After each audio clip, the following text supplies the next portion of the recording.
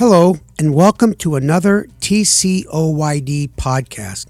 This is a special episode created with the American Diabetes Association for their Focus on Diabetes initiative, which aims to increase awareness of and help reduce, treat, and manage diabetes-related eye diseases. I'm Dr. Steve Edelman. Now, I'm not here today with my co-host, Dr. Jeremy Pettis, but I am here with a very close friend that I've known since 1978, Dr. Bob Miller. We both went to UC Davis Medical School together. I became an endocrinologist, and Bob became an ophthalmologist. And today, we're going to discuss diabetes and eye health, what happens during a regular visit, and important info surrounding taking care of your eyes. Now, Bob has an illustrious career. He spent his whole career seeing people with diabetes in Davis, California. He also has done a ton of humanitarian work helping individuals with severe cataracts in countries that didn't have access to care. He's a professor emeritus, and we've both been in our specialties for a long time. So, Bob, thank you so much for being here. What a pleasure to join you. Thanks for the opportunity. Yeah. Well, okay, let's start. We're going to talk about some of the issues around diabetic eye disease, and then we're going to talk about the screening and what's so important during the screening. So let's talk about the etiology and causes of diabetic eye disease, Bob. So when I see a new patient or even a return patient with diabetes in my office, for me, the really important thing to determine is how involved are they with their care, because there's so much that we can do to change the course of their disease. People do have some control, but for me, I want to make sure that they really do understand that they do have some control over this. The problem with diabetic eye disease is that it's really just one end organ. Hate to minimize my entire profession to say that the eyeball is just one organ, but I try to explain to patients that what's happening in their eye is happening everywhere in their body. It isn't just that the diabetes is affecting their eyeballs, but what's happening in their eye is also happening in their kidney, and their heart, and their lungs, and their brain, and erection difficulties, and all the things that affect the diabetic's day-to-day life. So, yeah, Bob, I just want to emphasize that, what we say, at least in the endocrinology world, is that retinopathy parallels kidney disease because it's the same microvasculature. And it's rare to have someone with serious eye disease with no kidney disease and vice versa.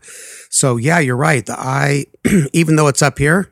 So if you think, oh, you're just here for an eye exam, no, you're really here for an idea of getting a feeling for what's going on with the rest of you. And every part of your body that has blood flow, that uses oxygen, is affected by the etiology, as you put it, the cause, the mechanism of how diabetes affects us. And it does that by causing poor circulation. Yeah. Really, diabetes is a disease of circulation. We all tune into the blood sugar level, and we'll come back to that because that's what we can control.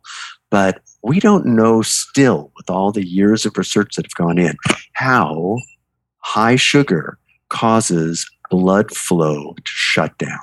We know that the capillary flow gets knocked out. Yeah, but we don't really know how that happens.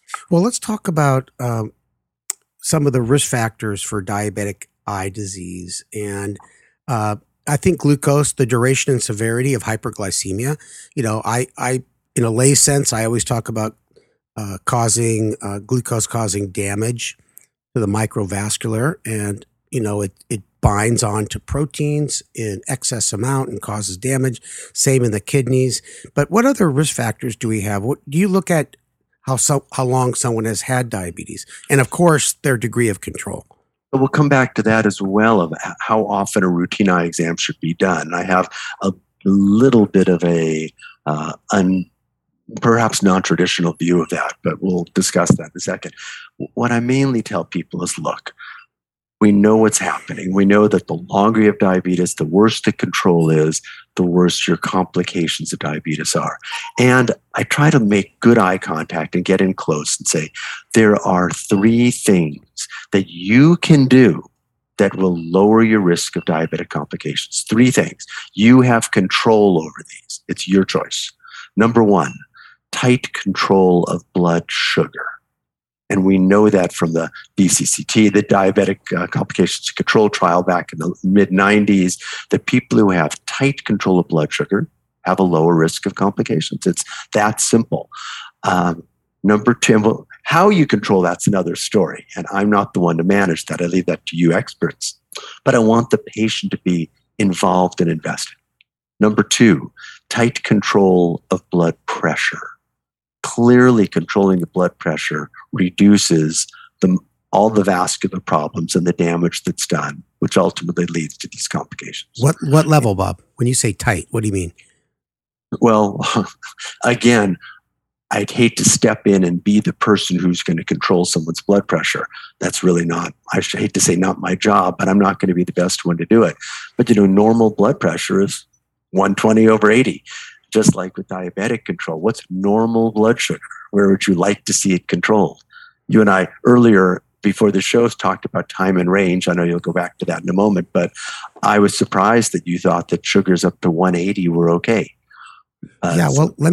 Might as well talk about it now. Well, with blood pressure, 120/80 is great. Less than 130/85 would be my upper limit.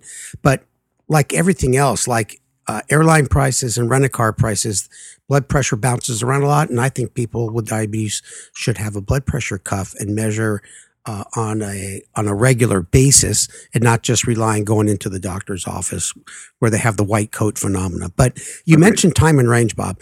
I would say this is a concept most ophthalmologists do not know about, just because it's mostly in the diabetes world. But time and range is the percent of time that someone's blood sugar is between 70 and 180. Now, Bob, I'm glad you made that comment that you're surprised 180. Well, a consensus conference came out and said, listen, what should the blood sugar be most of the time, including pre-meals and after meals? And so it is, when you have diabetes, a good blood sugar up to 180 after eating is fine. It's acceptable. That's the word I'm looking for. And, we try to shoot for less, but this is just a realistic number. And then we have time below range and time above range. And for people with diabetes like myself, the time and range tells you a lot about what's going on with your diabetes, with lots of fluctuations. And an A1C, as you know, Bob, is just an average. But the last thing I'll say about time and range is there's been several studies in type 1 and type 2 diabetes that have equated time and range with retinopathy. The greater the time that you are between 70 and 180, the less diabetic eye problems, and vice versa. If your time and range is low, then you will have more eye problems. And that has been shown in several studies, and now even the FDA is looking at it as a primary outcome and getting away from the good old A1C. Bob, did I explain that correctly to an ophthalmologist? Do you have any questions? Absolutely, and I always learn something from you, so this is great. Thanks for letting me be here. I do want to go back just briefly before we go back to the time and range, and I want to draw an analogy to hypertension with that. But I was going to say there were 3 things you could do to control and help to reduce your chances of going blind from diabetes and have the other complications. So tight control of blood sugar, tight control of blood pressure, and don't smoke cigarettes. Okay, Bob, take us through a routine eye exam. And we don't want to get into the super detailed, but we want people to realize how important it is. And I think the first thing you should say is, how often do you have people come in, and why is it that a routine eye exam is so important, even if you're not having any eye symptoms? So I do say exactly that boy, I'm here as an eye doctor, an ophthalmologist, and there are optometrists and ophthalmologists who do eye examinations, but an ophthalmologist that's an MD, is uniquely qualified to really recognize issues before they cause symptoms. So why should you come in as a diabetic? Because we can catch things early, and we don't have to wait until all of a sudden you've lost vision.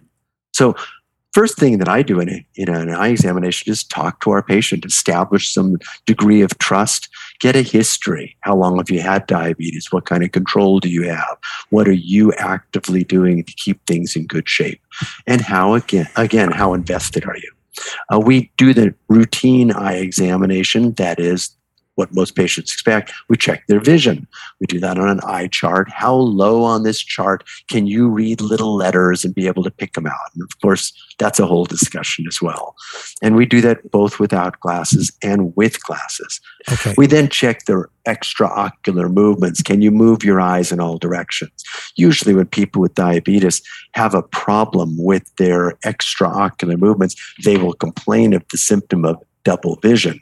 And a new onset of double vision in somebody who walks into our office at 30 or 40 or 50 years old is diabetes until proven otherwise. It's just such a common thing to happen. We look at their pupil reaction, how the black part of their eye, the little hole in the colored part, your iris, moves. And we look at their eye with a microscope. And that's perhaps that archaic instrument that you talk about. We bring the patient's head up into the microscope and look at things in detail. We obviously check the pressure in their eye. And most importantly, then, we look at the back of the eye, the fundus, the retina. The center of the retina is the macula. That's your 20/20 zone. We often take pictures. We'll often do some tests with sophisticated instruments to look at the thickness of the retina in real time on real people. And it's a fascinating picture. I try to show that to our patients. And occasionally, if we really want to see circulation, we'll even do a test called an angiogram, which isn't like a heart angiogram, but it's just a little injection in an arm vein and shows us all the circulation, most importantly, if we suspect that there's problems. So just to make it clear, a lot of people freak out when they hear dye because they have kidney disease. As I understand it, Bob, this is like it does not affect the kidneys at all. This is a vegetable dye. Fluorescein is a dye that we use all the time, and it's not an iodine-containing dye which you'd inject for doing a cardiac or a cerebral angiogram. So it's good for vegetarians as well. And vegans. Yes. Hey, so basically, I appreciate you running through the exams, and it probably depends on what kind of previous eye history that patient has had that you're going to do, this ocular CT, the angiogram, but what you call the microscope, I think the doctors call it slit lamp. And how long does all of this take if you're efficient? So when a patient walks in, if my staff has already gotten started with them, taken the preliminary history, the vision, and the patient is dilated, I walk in as a retinal focused exam, excuse the pun. Honest to goodness, the examination may take 3 minutes. So why do we spend so much longer in the room? Or I hope your doctor does. It's the important part of the examination. It's talking with you. It's finding out what we can do to help. Yeah, and Dr. London usually puts my results up on a screen, whatever, the ocular CAT scan to see how thick my retina is, things like that. So let's talk about how often should someone with type 1 diabetes have an annual dilated eye exam? We want to see you in the eye exam for an eye exam every year for the rest of your life. And it starts now. And I understand the traditional teaching is, a type 1 on new diagnosis is going to have diabetic retinopathy for 5 years. The standard recommendations from diabetes organizations, including the American Diabetes Association, is that people with type 1 should have a dilated eye exam starting 5 years after the diagnosis. And that is because the diagnosis is pretty clear-cut in people with type 1. They usually have ketoacidosis, and that it does take several years to develop retinopathy, and we'll talk about type 2 in a second. But I'll tell you what, Bob, I agree with you. Why not get a baseline? There are other causes of retinopathy, including hypertension, as you mentioned. And you as an ophthalmologist, you might tell someone you don't need to come back for 2 years. So having a baseline is important. That's right. And, so that rule is not set in stone, but we do respect the experts who look at the data and look at how long it takes to develop retinopathy in someone with type 1. It also depends on the degree of control. We know people unfortunately, for lots of reasons, have horrible control from the time they're diagnosed, and others have better control. So what about type 2, Bob? I'd imagine because the diagnosis, we don't know when they really develop diabetes. We just want to get one right away. Having a good baseline is important. Now, what if I was pregnant? What suggestion would you make? I'd have a lot of comments about you if you were pregnant, Steve. Pregnancy presents a certain and a very challenging time for the body. Hormones are rampant, our circulation shifts a great deal, and it's important for us to recognize that that can exacerbate retinal disease and diabetic eye disease in general. I think it's important to have a newly pregnant person come in to do an eye exam, at least to get a baseline. Obviously, if there is some retinopathy, we're going to follow it closely over the course of the next 9 months and year following delivery. But even if they don't have any retinopathy, I still recommend at least one more exam near the end of their pregnancy, 6th, 7th, or 8th month. Now, I think it's really important, sort of as we get near the end, we've got a couple other topics to talk about the importance of a yearly eye exam, because I have so many patients that say, I don't have any vision problems. So why should I go and see someone every year when I'm doing fine and spend a couple hours in the office? And, it's typically a 2-hour visit when you go through all the different things you have to do. What would you say to that? And do you give patients any suggestions not to forget? I know your office probably calls them, but it has to come on their side as well. As an ophthalmologist, we're part of their care. We want to see them once a year and be able to find things early before they cause symptoms. Yeah. Now, Bob, let me interrupt and ask, can you have retinopathy with no visual symptoms at all, or no symptoms, or otherwise? You're very good at picking up my next sentence. You're so intuitive, Steve. And that's exactly the point. We can look in and see changes in the back of the eye that show that the retinopathy is becoming worse or even vision threatening, and have the patient having no symptoms whatsoever. And unfortunately, the first symptom of proliferative retinopathy, that is, such bad circulation that your body starts to produce new blood vessels, which aren't good ones. They break, they bleed, and they suddenly fill the eye with blood. And so your first symptom may be blindness in one of your eyes.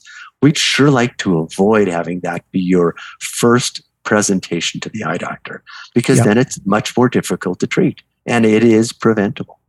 And Bob, there's analogies with kidney disease too. As you know, you can have pretty advanced kidney disease and no real symptoms. And that's why screening for kidney disease is just as important as screening for eye disease. And so, Bob, I want to just ask you about a profession that I heard about recently, and you know about them. We spoke about it before we started. A thing called a low vision optometrist. So my eye doctor, Dr. London down here in San Diego, and you're in Davis, California, he said, Steve, you might want to meet with this physician who's a low vision optometrist. He brought all his equipment to my office, and I said, hey, I could have gone to your office. And he said, well, most of my patients can't drive. And so luckily I'm not at that stage yet, but he did show me lots of I don't want to call them tips and tricks, but technology that helps people who have low vision see much, much better. And I want to make sure we get that on the podcast as well. So there is a specialty called low vision, and it's a specialty within ophthalmology as well as optometry. Just because it's a low vision person doesn't mean it has to be an optometrist, but often low vision practitioners are optometrists because they have the time to be able to spend with patients. We've traditionally done this with macular degeneration patients who have lost their central vision or are losing it, but any condition which causes the vision to be low can benefit from somebody who can help them to learn to use what they have as good as they can. So you just said tips and tricks. And I tell that to patients, look, your best corrected vision is limited to 20/70 or 20/80, not 20/20. How can we get you to use that to your best satisfaction? Can we give you magnifying lenses to help you with reading? Can we give you a closed circuit television to magnify your checkbook or a book that you want to read? Why don't you tell me what one thing you want to be able to do that you're having trouble with now? And people can use these new technologies to help you to do that. My mother, bless her soul, before she passed away, had very low vision from macular degeneration. And she indeed had a little telescope on a pair of glasses so that she could drop it into place and watch the TV across the room. Of course, her field of vision was constricted. She couldn't have seen you if you were standing next to the TV, but she could watch the television itself. I've seen those, just like some of the vascular surgeons that need to see super close. Yeah, you know what? I did see those as well too. So I think it's important. We're going to have an article about a low vision optometrist in our TCOID newsletter. I want to remind everybody that we have 2 videos in our video vault. One with Dr. London on a routine eye exam, just actually acting through the things that Dr. Miller just spoke about. And then we have a visit where I went when I got an injection in my eye for diabetic macular edema. And for those of you that, you know, that might pass out, don't watch that one. You watch the easy one. And Bob, at closing, do you have any closing comments and maybe any resources you'd like to recommend? You are the captain of your team, and everyone mirrors you. If you have a team player that isn't doing the job, find another team player. But the more enthusiasm, the more commitment, the more devotion to excellence you have, the better your care will be. So check out this website called tcoyd.org. And there's this wild man who runs it named Steve Edelman. You will really enjoy this. I think you're the right kind of patient for it. Yeah, Bob, and thank you very much. Well, Bob, listen, it's been a long time since our first day in medical school was it September of 1978. And you haven't changed a bit. Yeah, and neither have you. And we've, by the way, for all the listeners, we just had our 40-year medical school reunion.